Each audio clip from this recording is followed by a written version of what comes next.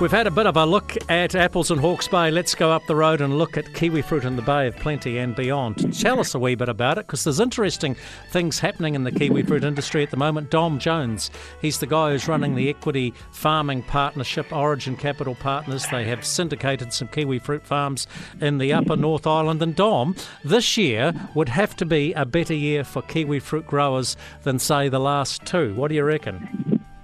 G'day, Jamie. How you going? Yes, this year will almost certainly be better than the last two, but that's not a particularly insightful comment because the last two have been pretty horrible. I see when it comes to volumes, the industry is picking something like 185 million trays, which sounds a hell of a lot, but that's what we had in 2021. Last year, we only produced 139 million trays. Yeah, that's right. Those numbers sound about right. This year, so far, looks like it will be what a normal year will look like, and therefore volumes are a lot more than last year, which were about 25-30% down for reasons of flooding, frost, lack of winter chill, and also hail. So the bounce up this year more or less resembles bounce back to what normal looks like, and coincidentally, that will be about the same as 2021. But 2021 was a very big year for that period. We have a lot more hectares producing now as an industry than we did 2 years ago. Okay, we only produced 140 million or 139 million trays last year. Supply and demand, if we're going to produce another 45 or 50 million trays, will we flood the market? Well, I suppose that relationship is one that they've always got to balance. But as you point out, we sold that many in 2021. So they've sold it before. Look, I mentioned at the start it had been a couple of tricky years for the industry. There's sort of three things you need. You need to grow a lot of fruit, you then need to store it well, and then you need to sell it. There's never been any issues at the Zespri end in terms of selling the fruit. The issues with the last couple of years were firstly related to 2022, the storage of the fruit, and last year there just wasn't the volume. On the market side, it should hopefully be largely business as usual.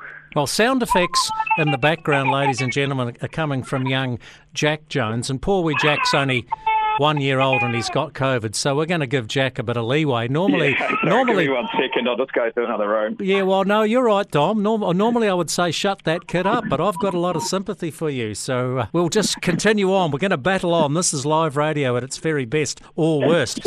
Hey, I see that you're looking for something like 23,000 workers this season, 17,000 alone in the Bay of Plenty. Will you get them? Yes. Labor's been a huge challenge for the last couple of years, and that was pretty much a function of COVID. Something like about a quarter of the workers are normally under the RSE scheme. This is in the peak periods, and another third are backpackers. So during COVID, sort of through government policy, RSEs became a lot more difficult to get into the country, and obviously the backpacker population fell off a cliff, and so labour was very tight.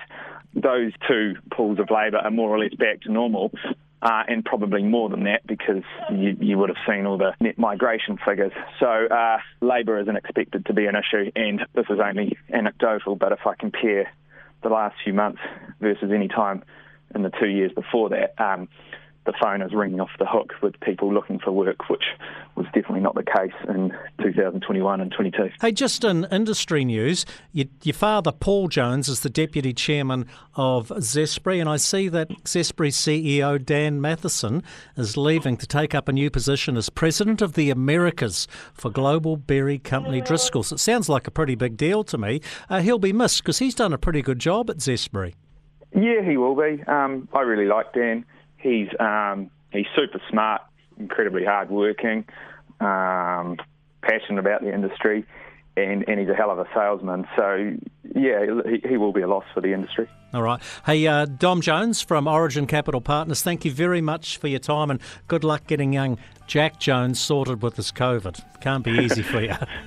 Thanks very much. Appreciate it. See ya.